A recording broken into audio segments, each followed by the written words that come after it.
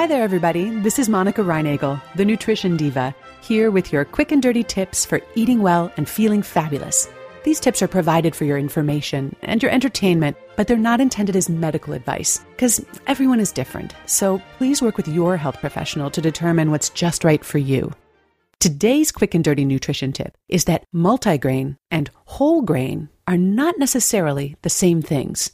The latest dietary guidelines advise us to eat at least 3 servings of whole grains every day, which can help prevent things like heart disease, certain cancers, and type 2 diabetes. In other words, at least half of all the grains that you eat should be whole grain.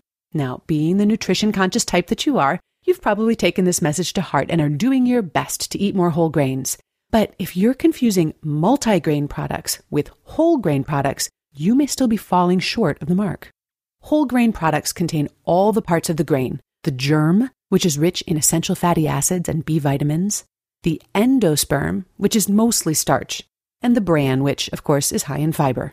In products made with refined grains, on the other hand, most of the germ and the bran have been removed, leaving the starchy endosperm, which is actually the least nutritious part of the grain.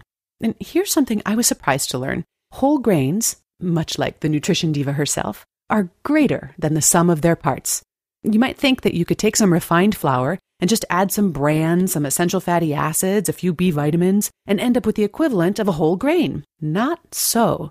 The health benefits that you get from eating actual whole grains add up to more than what you'd get out of eating the equivalent amount of fiber or any of the other nutrients that we know that they contain. Researchers suspect that whole grains also contain phytochemicals that we don't know about, and these compounds are responsible for at least some of the good effects. Somehow, the whole package as it occurs in nature offers something we can't quite replicate in the food lab. So how do you know whether a grain is whole or not? With foods like oatmeal, bulgur wheat, brown rice, popcorn, or quinoa, you're always getting the whole grain, and these are all great foods to include in your diet. It gets trickier with foods like breads, crackers, pasta, and tortillas, anything where the grain has been milled into flour. Then it can be a little harder to tell whether you're dealing with whole grains or not. And it doesn't make it any easier that manufacturers go out of their way to make their products look and sound healthy, even when they aren't. They use molasses or food coloring to mimic the darker color of whole grains. They add ingredients to create a dense, chewy texture. They use virtuous-sounding words like stone ground or 100% wheat or multigrain. And none of these things are a reliable indicator of whole grains.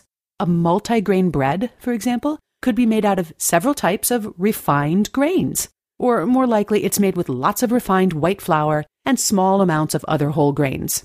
I'm sorry to be the one to tell you that those multigrain donuts are probably not the nutritional powerhouses you've been telling yourself they are. Your best bet is to ignore most of the words on the package and zero in on the ingredient list. Look specifically for the word whole right before the name of the grain, as in whole wheat or whole oats. Keep in mind that the ingredients listed first are the ones that make up the bulk of the product.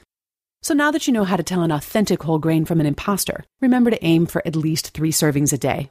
If you'd like to learn more about whole grains and how they keep you healthy, see the show notes for a link to a really good fact sheet from the International Food Information Council.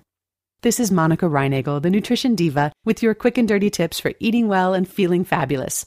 You'll find a transcript of this episode, plus a link to one of my favorite whole grain recipes, as well as a link to the IFIC's whole grains fact sheet at nutritiondiva.quickanddirtytips.com. And while you're there, tell me what you thought of this episode, or add your 2 cents by posting a comment. I'd really love to hear from you. If you have a nutrition question, send an email to nutrition@quickanddirtytips.com or leave me a voicemail at 206-203-1438.